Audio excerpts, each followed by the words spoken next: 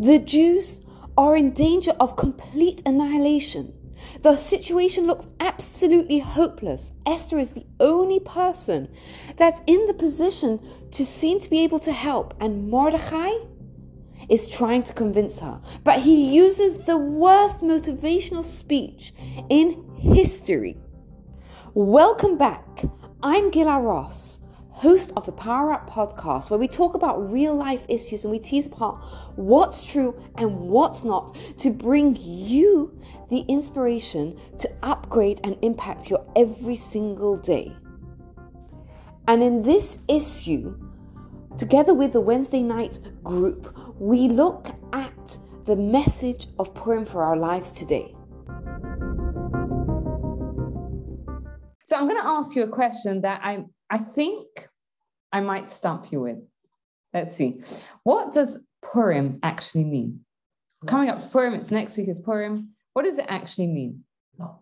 Ooh, there's always that smart one in the room that tells us. Okay, so Jackie's right that it means a lot, right? A lottery. Does anyone know why Purim is called lots? A lottery.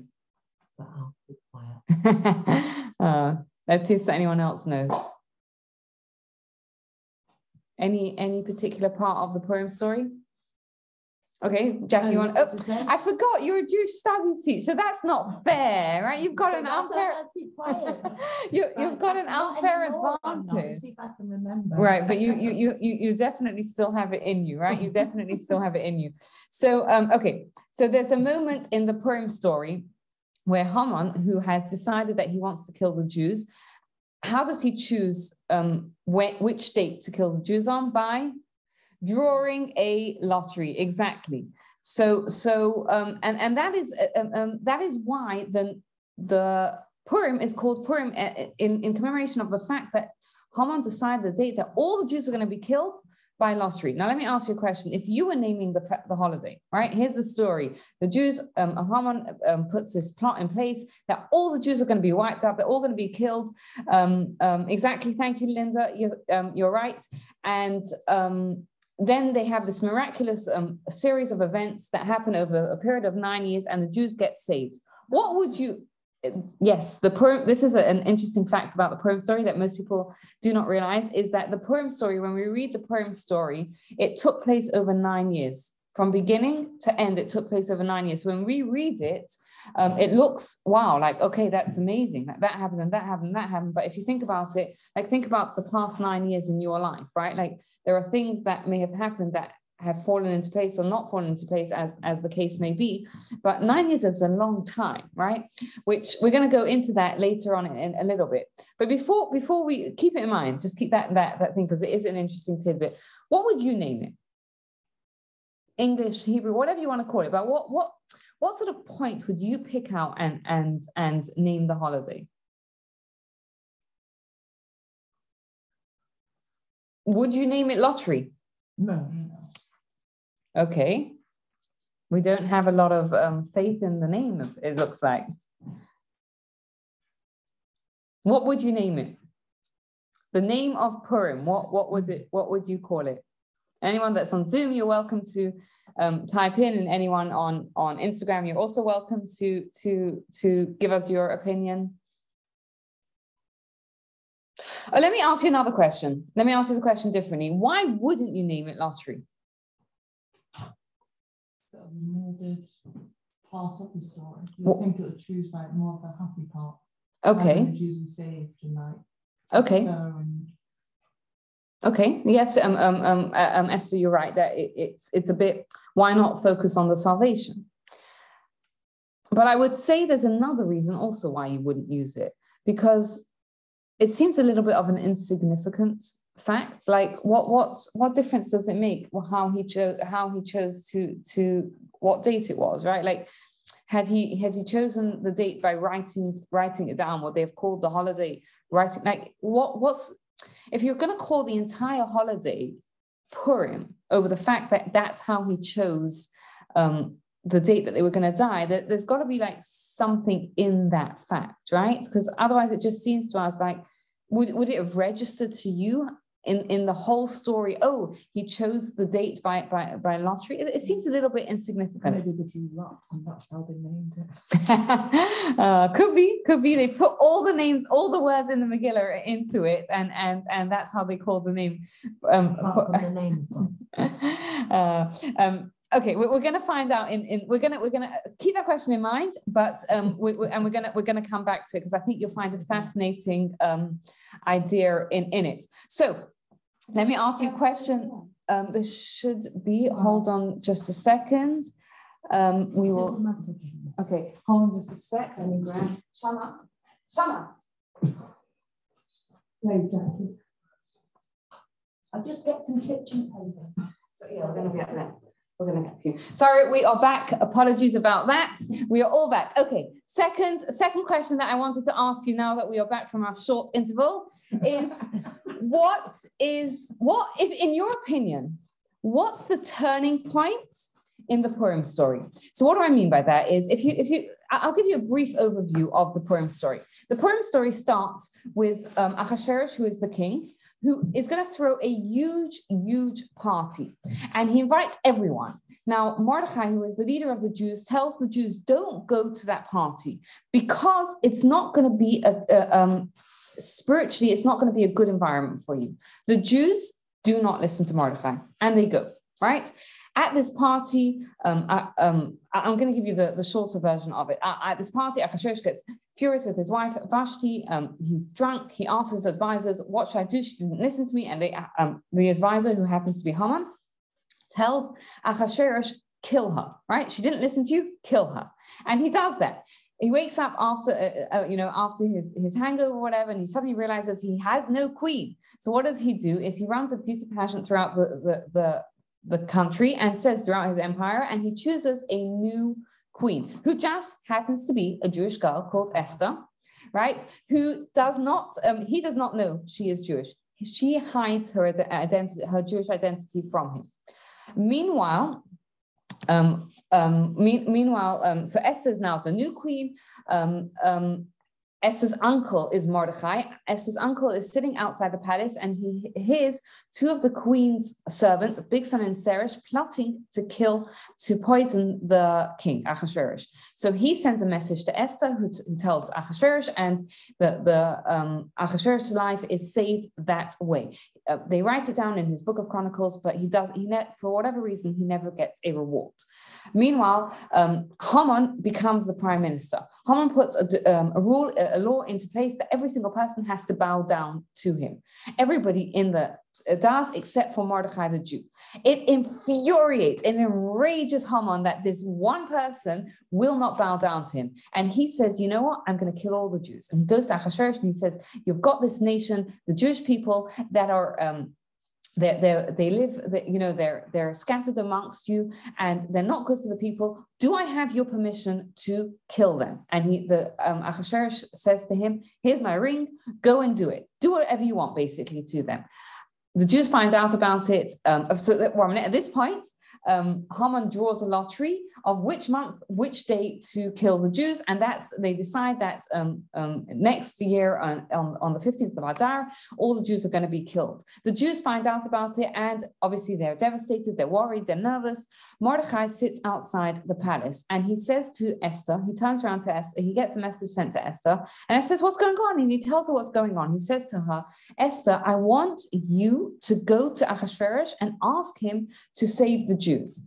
And what does Esther say at that point? She says to him, he hasn't called me. And the law is that if the king doesn't call you and you go in unannounced, he could kill you. Now, this is a guy who has a track record of killing his wife, right? She's not just speculating at worst case scenario. It's a very, very real threat. So what does Mordechai say to her at this point? And it's a fascinating, what would you say? Before I tell you, what would you say at that point? Like, imagine, let's put ourselves in Mordechai's place, right? The entire Jewish people were about to be wiped out. And I forgot to tell you one important fact. The law in Shushan was that once the king made a decree, he could not rescind that decree, right? So now that he had put a decree in place saying that the Jews were allowed to be killed on that 15th of Adar, he couldn't say, oh, actually, I'm canceling that. So what would you say to Esther at that point if you were Mordechai? The entire Jewish nation is relying on him being able to convince Esther to go. This is your mission. This is why you were here. Okay, so Maybe. Jackie would say, this is it. You got to do it. Step up, right? What does Mordechai tell? Take one for the team, right? So what if what does Mordechai tell her? He says to her, it's fascinating. He says to her, he says, if Esther, if you choose not to go, the salvation will come for the Jewish people, right? So think of what he's telling her. He's telling her, if you choose not to go, the Jewish people, they'll be saved anyway. But how do you know? And then he borrows Jackie's line. And he says, how do you know if not for this very moment, you and your family was put here in the palace? Okay, so that's what he tells her. Esther listens to him and says, you know what? I'm going to go. He says, go gather all the people, fast and pray, and I will go to Achashverosh. So he does that. She fasts for 3 days. She goes to Achashverosh. Achashverosh extends the scepter to her and welcomes her in. And he says to her, what do you want? So she says, what I want is I want a party with me, you, and Haman, just 3 of us. So meanwhile, Haman he comes to the party with Achashverosh and Esther. And Haman is, right, if you think about it, is at the pinnacle of his career. He's a prime minister. He's the only person outside the king and queen invited to a party. He comes out of this party, he sees Mordechai. Mordechai refuses to bow to him, and he is again enraged. It doesn't matter how much he has. The fact that this one person is not bowing down to him, it enrages him. So he goes and he builds a gallows, and he decides he's going to come back to the king Achashverosh and ask for permission to hang Mordechai. So he's heading back to Achashverosh, and meanwhile Achashverosh is having insomnia. He cannot fall asleep. So what does he do? As any king does, as we all know, what you do, sorry, bless you, is he calls his servants to read from the book of Chronicles, right? Bedtime stories to help him fall asleep. So they happen to open up to the page where it talks about how Mordechai saved the king's life from Bigsan and Zeresh. And he says to the servants, did the king reward Mordechai? And they looked it up in the book, no reward. So he hears someone coming in. This is Haman, and he says to Haman, what should the king do to reward someone who the king owes a reward? And Haman thinks, who else would the king possibly want to reward except for me? So he says to him, this is what you should do. You should put him on the royal horse. You should give him royal clothes. You should parade him around the city, telling everyone about this is the way that the king offers honors people that deserve to be honored. And Achashverosh says, great, that's a great idea. Go and do it to Mordechai, right? There goes that bit. Yes. Well, he thought he was coming to ask if he could hang Mordechai. Anyway, so he does that to Mordechai, and the end of that day, as you can imagine, must have been a very, very humiliating day for him. He comes to the party, second party, Achashverosh, Esther, and Haman. And Achashverosh says to her, come on, this is the second party you're inviting me to. What can I do for you? And she tells him, she says, there is a terrible person who is trying to kill me and all my people. And Achashverosh hears about this, and he says, who is it? And she says, it's Haman. And he says, okay, you know what? He gives Mordechai his signet ring and says, go and do what you can to save the Jewish people. And at that point, Mordechai puts in a new decree that's saying that the day before, the Jews can defend themselves, right? Which is how the Purim story ends, that the Jews were saved. Now, the question that I was asking before I gave you the snapshot story of it was, if you had to pick like the turning point, right? Because if, I don't know if I did a good job of it because I rushed through it so fast, but if you read it through, you'll see that it looks very, very bleak, right? It looks like there is no hope for the Jews. Every single Jew is going to be wiped out. And yet there is this miraculous salvation. What would you say is the moment that kind of when it was all terrible up till then, and then suddenly it starts switching and things start to change for the Jewish people? Any ideas of what that moment might be? When she decides to fast, maybe. Okay, so we have one. Do something about it. We have one vote for when Esther fasts. Okay, and it wasn't, by the way, it wasn't just Esther that fasted. All the Jews fasted, which is why we have the fast of Esther the day before. And she agreed to go and speak to. And she agreed to go. Okay. Any other Thoughts? So I'm going to agree with both Jackie and Esther because I'm not going to be outnumbered here, right? But you're both 100% right. That moment, if you actually read through it, it becomes much more clear. But that moment when Esther said that I will go to the king, I will risk my life to go to the king, is when things started to change, right? It was all terrible, and then things started to change, and there was hope for the Jews. Now, there's a fascinating thing going on, because I pointed out the conversation to you. Mordecai's response to Esther is, I don't think, something that any of us would say. Is that correct? Right? We would all tell, if we like, put yourself in that moment where you feel like everything is reliant on on this one moment, right? You would say to her, you would say to that person, like, come on, we're all relying on you. All the Jewish people are relying on you. What does Mordecai say? He says, you know what? You go, you don't go. We're going to get saved anyway. Like, really? If you're going to get saved anyway, why should I go? Like, if I was Esther and I was hearing that from Mordecai, he basically told her, you go or you don't go. The Jews are going to get saved. So why should she bother going? Any idea? Why should? It was her purpose. That was her purpose that she. Okay, so you're saying because it was her purpose, but let me. She works better when she's not under pressure. Is there anyone like that works better when they're not under pressure? Oh, great. Okay. So I think what we have here is and the underlying theme of this Purim story, and this is going to answer the question really about Mordecai's weird speech, and also the question about the weird name of Purim, is there is a conflict between two different worldviews, right? There's a conflict between the worldview of Haman and the conflict of the worldview of Mordecai. And I think it's a conflict that whether we have it clearly defined in our life or not, it's a conflict that we experience in our life as well, right? So what was Haman's worldview? And you can, again, if we had more time, I could show it to you a little bit more in depth, but what was Haman's worldview? It was that he saw that in terms of the big picture, like, well, why did he draw a lottery to, come on, you're killing an entire nation, right? Why? Yeah, right, with what's going on right now. But you're wiping out an entire nation. Why did you decide it by a lottery? Do you know why he did that? Because it was a psychological weapon that he was using against the Jews. Do you know what he was telling the Jews by doing it? What does a lottery mean?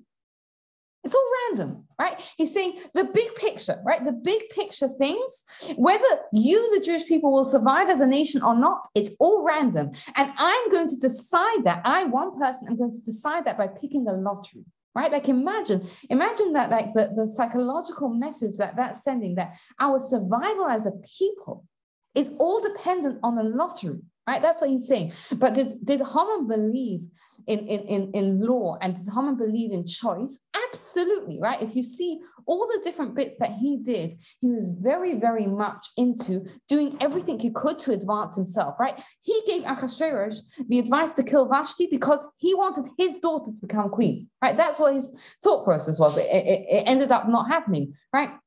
He wanted to become the prime minister. He wanted to kill Mordecai, so he built this massive gallows. What we see, if we had to sit down with him, with Haman, right, and you see this also in the speech when he talks to Ahasuerus to convince him to kill the Jews, how, like, strategic it is. If you sat down with Haman and said, what are your goals and what strategy should you use to get there? He did everything right. Right? He did everything right to get there, but it all got foiled, right? Why? Because we're going to see that his worldview is incorrect. What was Mordecai's worldview, on the other hand? Mordecai's worldview is, you can see it in this conversation, right? How does he have the ability, the faith, the guts to turn around to Esther and say, you go, you don't go, the Jews are going to be saved anyway? How do you know? Who said the Jews are going to be saved? It's a good question. How does he know the Jews are going to be saved? I suppose he's very positive and has faith in God. So, okay, positivity is great, but you can't make a statement like that on positivity. But the second one is correct, the faith in God, right?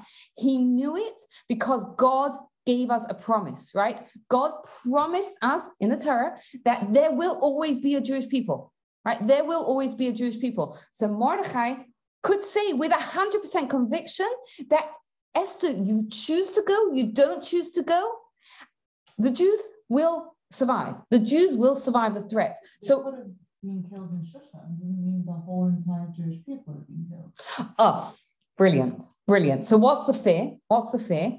Because we have a guarantee that there will be a Jewish future, but there's no guarantee on the individuals. Right. And it's the same thing today as well. Right. And it's interesting because I used to work in Canada, North America, and in England, I don't know if you have that, but in North America, every community has like a federation and they're all joined together. And the federation of each community is strategic planning and fundraising. And the reality in North America nowadays is that the fastest group of Jews, the fastest growing group of Jews are unaffiliated Jews, right? Jews that are saying, we're not interested in Judaism. And it's worrying, right? And every federation sits down at some point and says, how are we going to bring Jews back to Judaism? How are we going to ensure Jewish continuity, right? The question they're asking is wrong, right? Because we have a guarantee that there will be a Jewish future. Is there a worry when we look around at the fastest growing group of Jews, unaffiliated Jews, Jews that aren't interested? Is there a worry? For sure there's a worry. Why? Because there's no guarantee that I will be part of the Jewish future. There's no guarantee that any of us will be part of the Jewish future. And that is what Mordechai is telling Esther. Mordechai is telling Esther, he's saying, Esther, your great-grandfather, right, was King Saul. And your great-grandfather was told to wipe out Amalek, the nation of Amalek. Your great-grandfather did not do his job. And because he didn't do his job, we have Haman today, right? You are in the palace. Don't think it's a mistake that with your family history, you're in the position to do what you can do. Isn't that one of the reasons why she married him and went in the palace? That she No, it was against her wish. She didn't want to be the queen. He chose her against her wish, right? But it was for sure it was preordained, right? So what is Mordechai saying? What is Mordechai's worldview? Let's try and clarify what his worldview is. Mordechai's worldview is big picture, master plan. There is a master plan, right? Hashem, God, is orchestrating history to get to a certain place. And we have certain things that are guaranteed. There is always going to be a Jewish future. So if you, Esther, are thinking, why should I risk my life? Why should I risk my life, right? It was a very real and difficult thing for her to do. He's telling her because there's no guarantee for individuals. It's all up to us, and it's the same thing nowadays. We have those that happened years and years ago, but it's exactly the same thing we're facing nowadays, right? Do we have a guarantee that there is going to be a Jewish future? Yes, God has promised us there will always be Jews. But there's no guarantee that I'm going to be part of that Jewish future. There's no guarantee that any of you are going to be part of that future. There's no guarantee that our children are going to be part of the Jewish future. And by the way, that's why we fight so hard for our kids' Jewish education, because we realize that if we want to be part of that Jewish future, we have to choose. And I want to tell you something. Esther was asked to do the ultimate, right? Esther was asked to step up and risk her life, right? When she walked into that palace room, she had no idea whether she would walk out again alive, right? And if you think about it, she should not have walked out alive. If Vashti, the previous queen, was killed, why shouldn't she be killed as well, right? She shouldn't have. She was willing to give it all up. And I want to say something. In our life, I don't think we're asked to give up our lives, but all of us are asked to give up something. We're all asked to give up something. And, when it comes to Judaism, we have to give up a little bit, right? Whether it's the activities we send our kids to, whether it's the way we run our home, whether it's the food we bring into that home, whether it's what we do on Shabbat, we're all asked to give up something, right? And the question is, why should I give it up? It's not because, yes, we care about the Jewish future. It's not because there needs to be a Jewish future. It's because I want to be part of that Jewish future. And the only way that I'm going to be part of that Jewish future is if I opt in, right? And that's what the argument between Haman and Mordechai was. Haman was saying, it's all random. It's all random. There will be a Jewish future, there won't be a Jewish future. It's all random, right? I can draw a lottery and decide. So you do what you can to advance yourself and have the best life that you can. That's what basically he was saying, right? I want to be the prime minister. I want to be wealthy, so I will do what I can, right? Mordechai's worldview was the complete opposite. He said there is a master plan, right? There is a master plan, but if you want to be part of that Jewish future, if you want to be part of that master plan, you have, as Ryan says, you have got to opt in, right? You have got to opt in. And what happens is that if you follow the Purim story, and I'll tell you, the Purim story is fascinating. I really, really would say read through it because it is really, really it's a crazy story. It's a fascinating story. But every single thing that Haman did, in order to advance himself, was used against him, right? He told Ahasuerus, kill Vashti. Who came the new queen? Esther, who foiled him. He told he built this massive gallows to kill Mordechai. What happens? He gets hung on it. Every single thing that he does, because he thinks it's all random and I can manipulate history and I can manipulate things, gets used against him. Mordechai, on the other hand, who tells Esther, there is a master plan. Don't worry about the master plan, right? But you get to choose what your place in that master plan is. You get to choose whether you're the person that saves the entire Jewish people forever. You go down. The book is called Book of Esther because Esther saved the Jewish people. At the end of the day, she saved the Jewish people. You get to choose that because we get to choose what part we play in Jewish history and in the history of the world. And it's a story that happened a long time ago, but it's a story that happens in our life every single day, right? There is going to be a Jewish future. For that, we have a guarantee. What our place is going to be in that Jewish future, that's 100% up to us.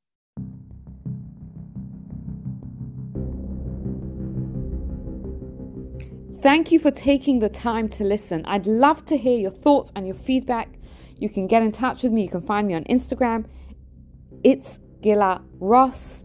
And please take a moment to rate, review, and subscribe to the podcast so you don't miss out. Thank you and have a wonderful day.